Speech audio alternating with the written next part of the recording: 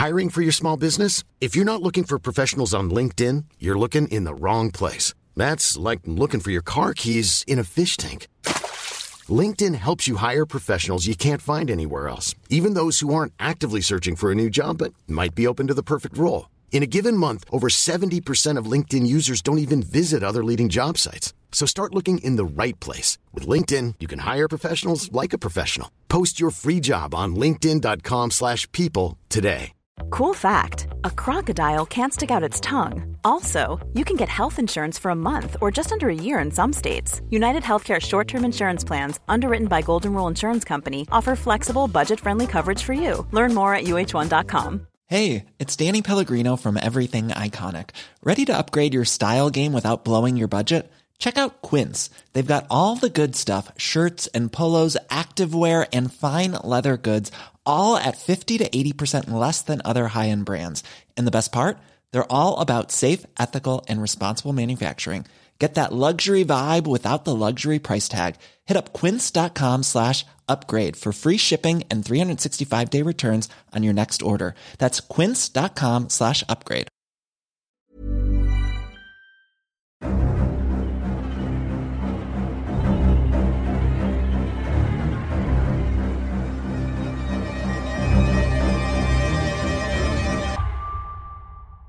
Welcome to The Trader, a Traitors podcast. My name's Matthew and I'm a writer, reality competition TV fanatic, and a 100% faithful. Promise.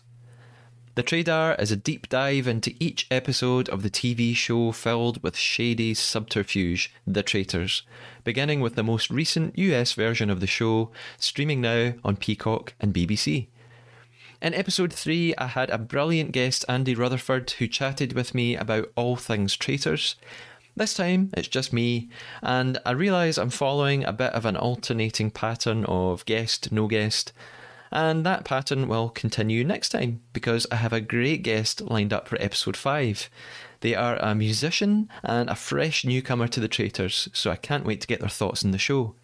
For now, it's on to all the latest Traitors updates and TT news.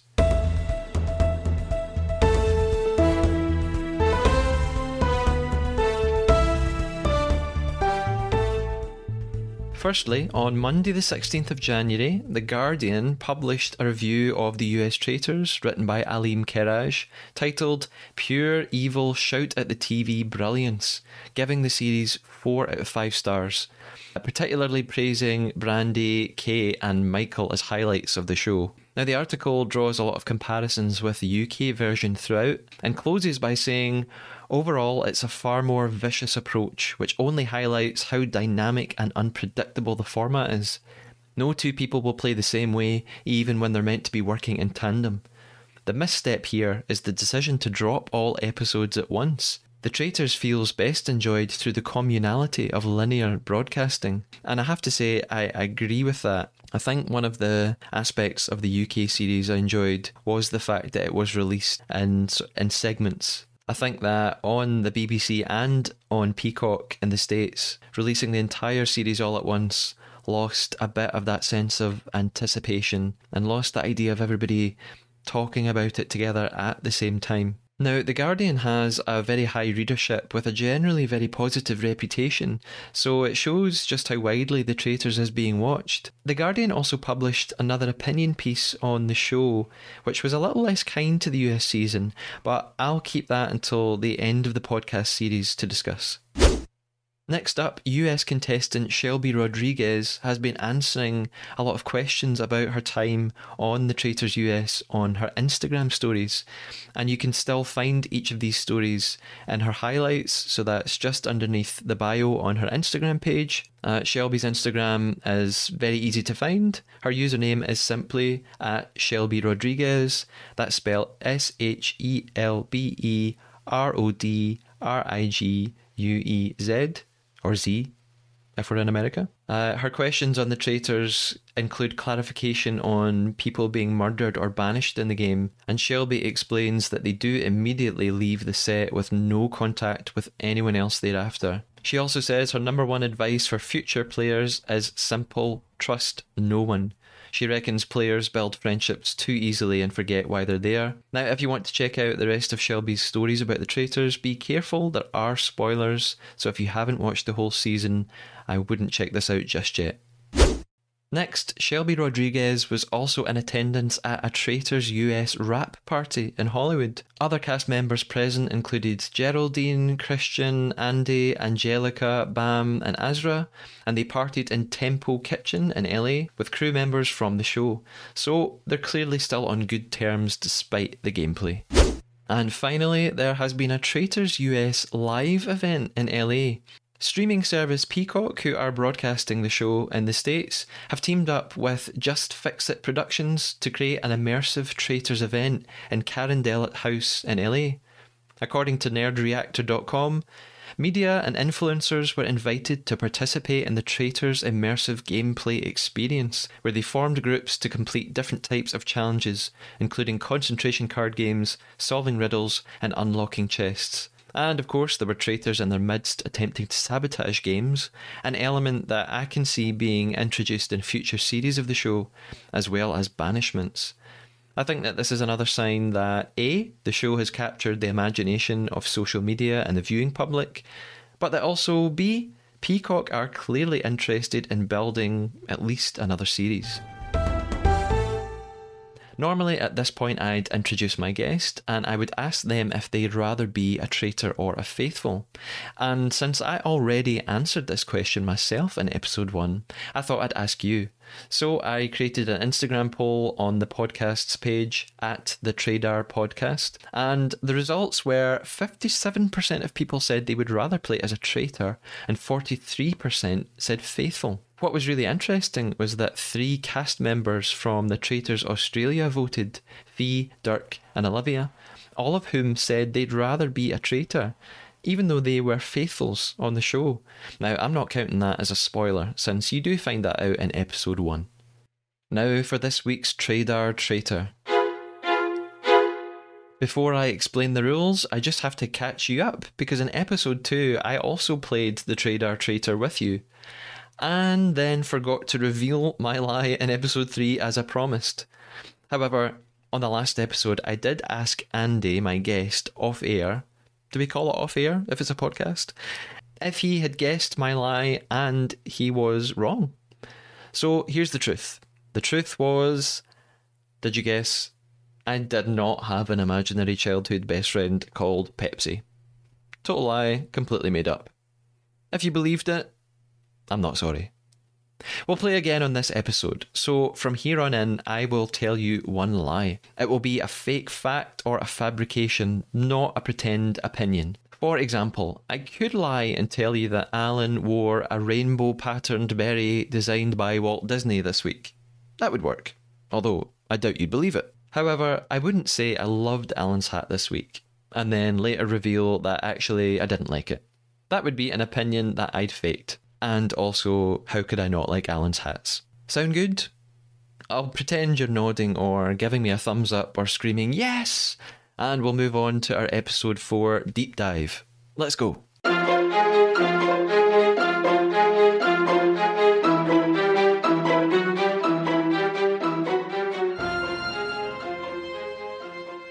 Episode 4 is all about Notegate. It's the best thing that has happened so far. So at the end of episode 3, we finish with Stephanie finding this note that Kate accidentally, whether it was accidentally or not, who knows, accidentally dropping a note at the round table, and it's the note that she wrote with Brandy where they listed names of people they thought were likely to be murdered off. Stephanie then, of course, picked up the note and took it straight to Siri, who we know is a traitor. So episode 4 begins with the traitors' deliberations, and Siri tells Christian and Cody very quickly about what is happening with this note. Now, the note had Shelby and Amanda's names on it underneath the word murder, and they realise that this is a great opportunity to frame Kate. So really, they ought to kill off Shelby or Amanda, because it will then definitely look like Kate is a traitor and was responsible for this. Their other option is Azra, because Azra had a slight confrontation at the previous roundtable with Kyle about people who are too quiet, and she sort of spoke up for the first time. So that's where we leave the traitor deliberations, and we go on to breakfast, where we'll find out who they eventually picked. Firstly, Amanda enters in the third group of people who come into the room, obviously not murdered, so we know that it will be Shelby or Azra. Kate soon enters alone, which is quite unusual, so it definitely seems like the creators sent Kate in on her own because it would amp up the idea that she is a traitor, some sort of lone wolf. Of course, Kate sits down and very quickly puts on her shades, looking perfectly villainous. It's fab. Soon after, it's Shelby who enters last, and we flash back to the traitor discussions from the night before. They decide to go with Azra because, firstly, it might make Kyle look suspicious because the two of them had a disagreement in front of everybody, and secondly, they're sticking with their chaos in the castle routine. I don't really know why. I don't think this non-tactic is a tactic to just pick off random people with not much thought behind it, other than that it confuses everybody. I sort of think they should put a bit more strategy into it. And I think that Kate's note was perfect for her. I don't know why they didn't exploit it. Picking off Shelby or Amanda would have been absolutely fantastic for them. However, maybe they thought that they didn't need that for Kate to look suspicious, and that people already thought that she was a potential suspect. Alan soon enters the room, quoting Macbeth again, "'Twas a rough night." I talked about this in a previous episode. It's funny that the US production has gone with this motif rather than the UK version. Again, maybe it makes sense because Alan has a connection to Macbeth. He knows the play, he's performed it in various places, so I guess that makes sense. Angelica then leaves the table upset because of Azra's murder, and we're definitely going to see more and more of these high emotions, particularly at breakfast in the morning. So we move on, and the players start to have discussions about the note. And this is where Sari coins Notegate. Now, Stephanie starts telling the others the note's been passed around, and Stephanie decides she wants to confront Kate at the round table. What's really strange is Kate wrote the word murder on the note. Why did she and Brandy do this? Surely that's really foolish, and although they weren't intending on someone finding the note, you'd think they'd be trying to be very careful. Also, my favourite part of the note is, and I don't think you see this until they show it at the round table later, that in the corner of the piece of paper, they've clearly tried to draw Alan. I mean, it must be Alan. It's a picture of a little figure with a hat and a scarf. So that was my favourite part of the whole thing. We now move on to this week's mission, The Wheel. Now, I wonder, look, I've questioned things before about the making of the show. Do we believe the tombola? Do we believe that Kate, Christian, Shelby, Andy, and Angelica were randomly picked? I'm really not sure, because they've all stood out for a particular reason so far. Kate, who is obviously at the centre of Notegate this episode. Christian, who's a traitor. Shelby, who was almost murdered the night before. Andy, who has this whole roller coaster backstory, and Angelica, who was crying at breakfast. It seems a bit convenient that they are the people who have to go on the wheel first, particularly when you think about the questions that were asked of everybody, like who would win an award for the most emotional performance, when we've just had two people being very emotional. It's all a bit convenient, that's all I'm saying. Something else I notice here is the editing of Andy crying and talking about their wife and baby. This is the sort of thing that makes me assume they're going to the final. No spoilers, this is all based on what I have seen so far and not what I know ends up happening. This is something that I notice throughout the Traitors and really throughout any sort of reality competition show. If you start to notice these patterns, you can pick up on who's been given the most airtime, who are they bothering giving us a backstory for. And when you have something like this where Andy is being given a lot of time to talk about a memory from their past and their life, it suggests the makers want us to invest in them because they're going to be around for a long time. I reckon if there are players you really don't find out very much about, you can bet that they won't be around for much longer. Or at least they won't be in it until the end. Hi, I'm Daniel, founder of Pretty Litter. Cats and cat owners deserve better than any old-fashioned litter. That's why I teamed up with scientists and veterinarians to create Pretty Litter. Its innovative crystal formula has superior odor control and weighs up to 80% less than clay litter. Pretty Litter even monitors health by changing colors to help detect early signs of potential illness. It's the world's smartest kitty litter. Go to prettylitter.com and use code ACAST for 20% off your first order and a free cat toy. Terms and conditions apply. See site for details. Hey there, it's Michelle Norris. I'm host of a podcast called Your Mama's Kitchen. When I travel, I'm usually looking for a way to find a taste of home when I'm not at home. And one of the things I love to do when I am at home is entertain. And Airbnb allows me to do that. When I was in California recently, I rented a house that had a great kitchen. And when we were sitting around the table, we were all thinking, we're in someone else's house. Someone could be in all of our homes as well. If you have a home, but you're not always at home, you have an Airbnb. Your home might be worth more than you think. Find out how much at airbnb.com/host. We then have a change of contestants in the wheel, and again the questions seem to match them very well. For example, we have Amanda, who is a nurse, and some of the questions are, who would you trust with your life? We've also got Kyle, who's a model and an actor, and one of the questions is, who is most likely to Google themselves? It all seems a bit too perfect. Christian even comments in his interview, the questions are so perfect, everyone thinks Michael is a traitor, because there are questions about who's the most two-faced and who's changed the most since the beginning, while Michael is on the wheel. At the end of the mission, the players have won $19,900, which creates a total prize fund so far of $94,900. So we're almost at the $100,000 mark, and we haven't even finished episode 4. After the mission, we go into more discussion in the cars and at the house. Kyle says this really funny thing, which is that the mission confirmed a couple of things. For example, who's the most two-faced when everyone voted for Michael. However, the mission didn't confirm that at all. It didn't actually confirm who's the most two-faced. All it confirms is who everybody thinks is the most two-faced.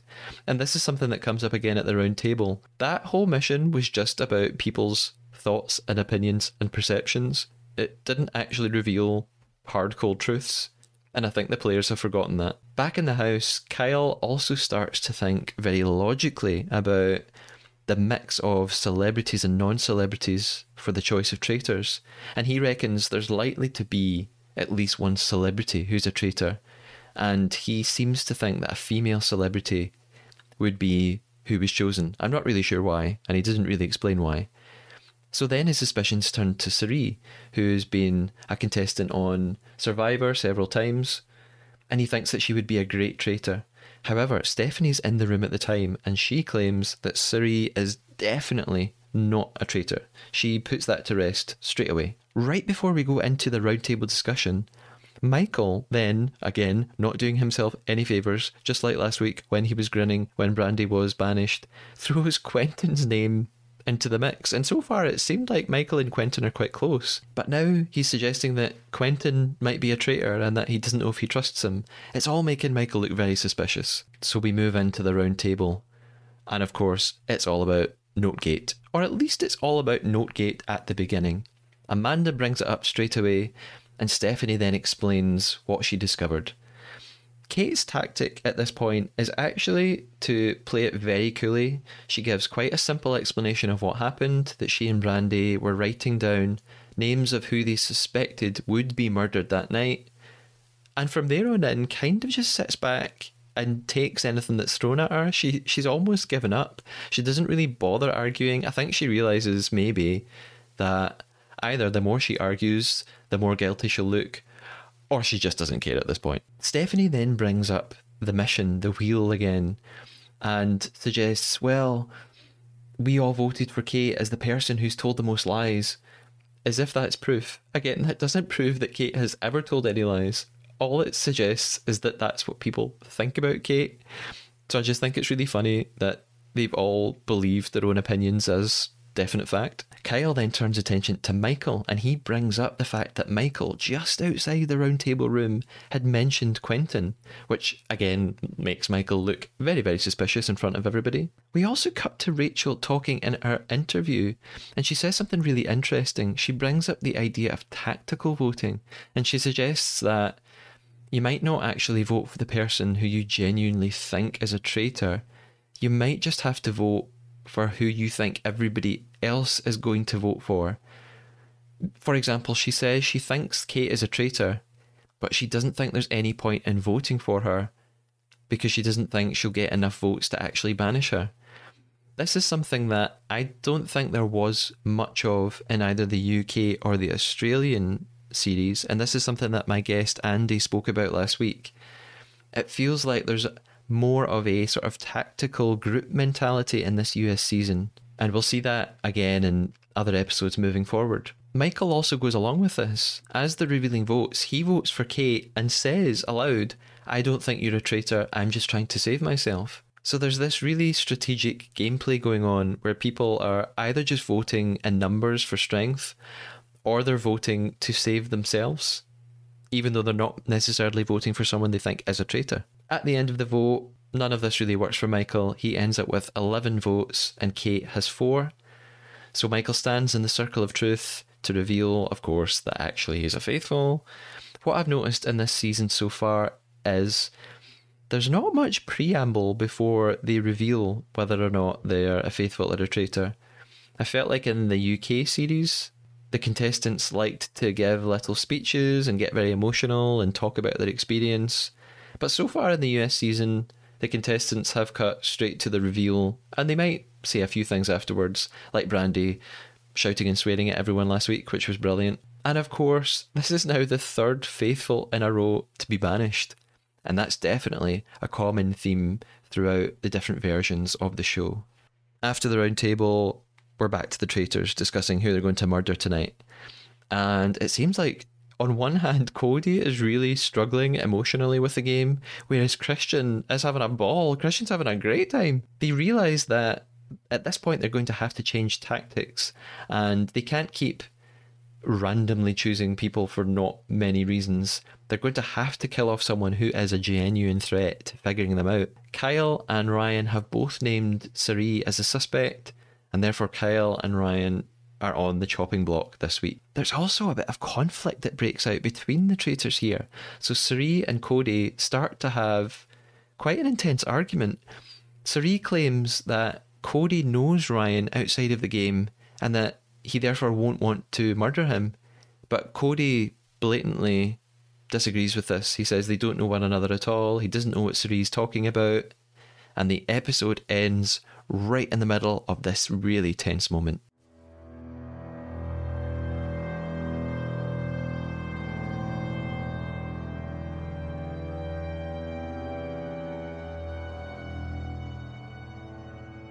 Overall thoughts on episode 4. I thought it was a great episode, particularly the focus on Notegate, although it doesn't play out as much as I thought it would, particularly at the round table. There's so much potential for that to be a huge point of explosion, but actually they talk about it for a few minutes and then move on. I really thought there was going to be even more tension as a result of the note.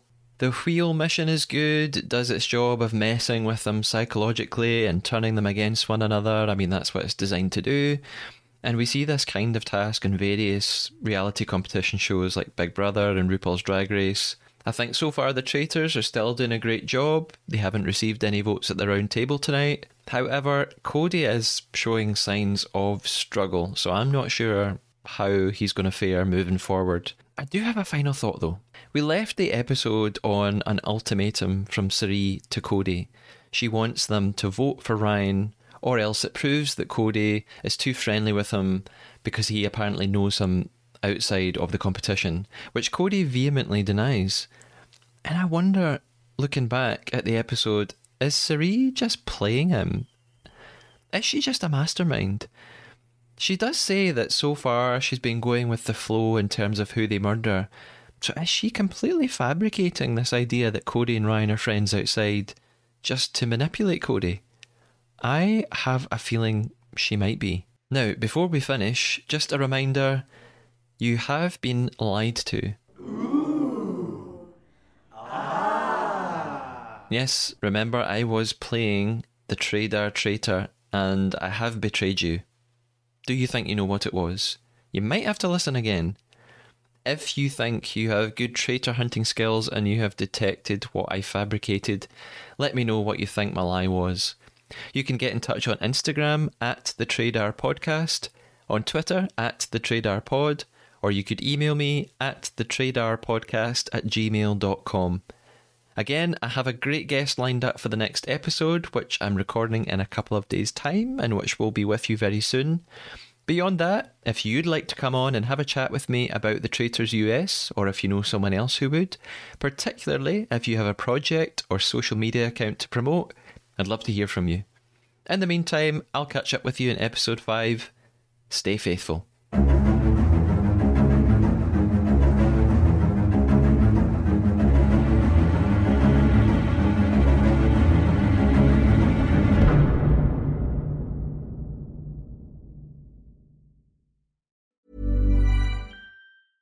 Hey, it's Paige DeSorbo from Giggly Squad. High quality fashion without the price tag. Say hello to Quince.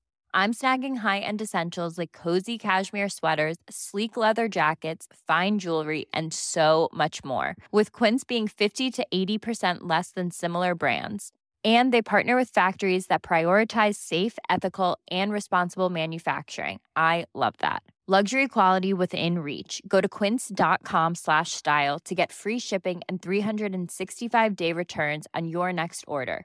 Quince.com/style.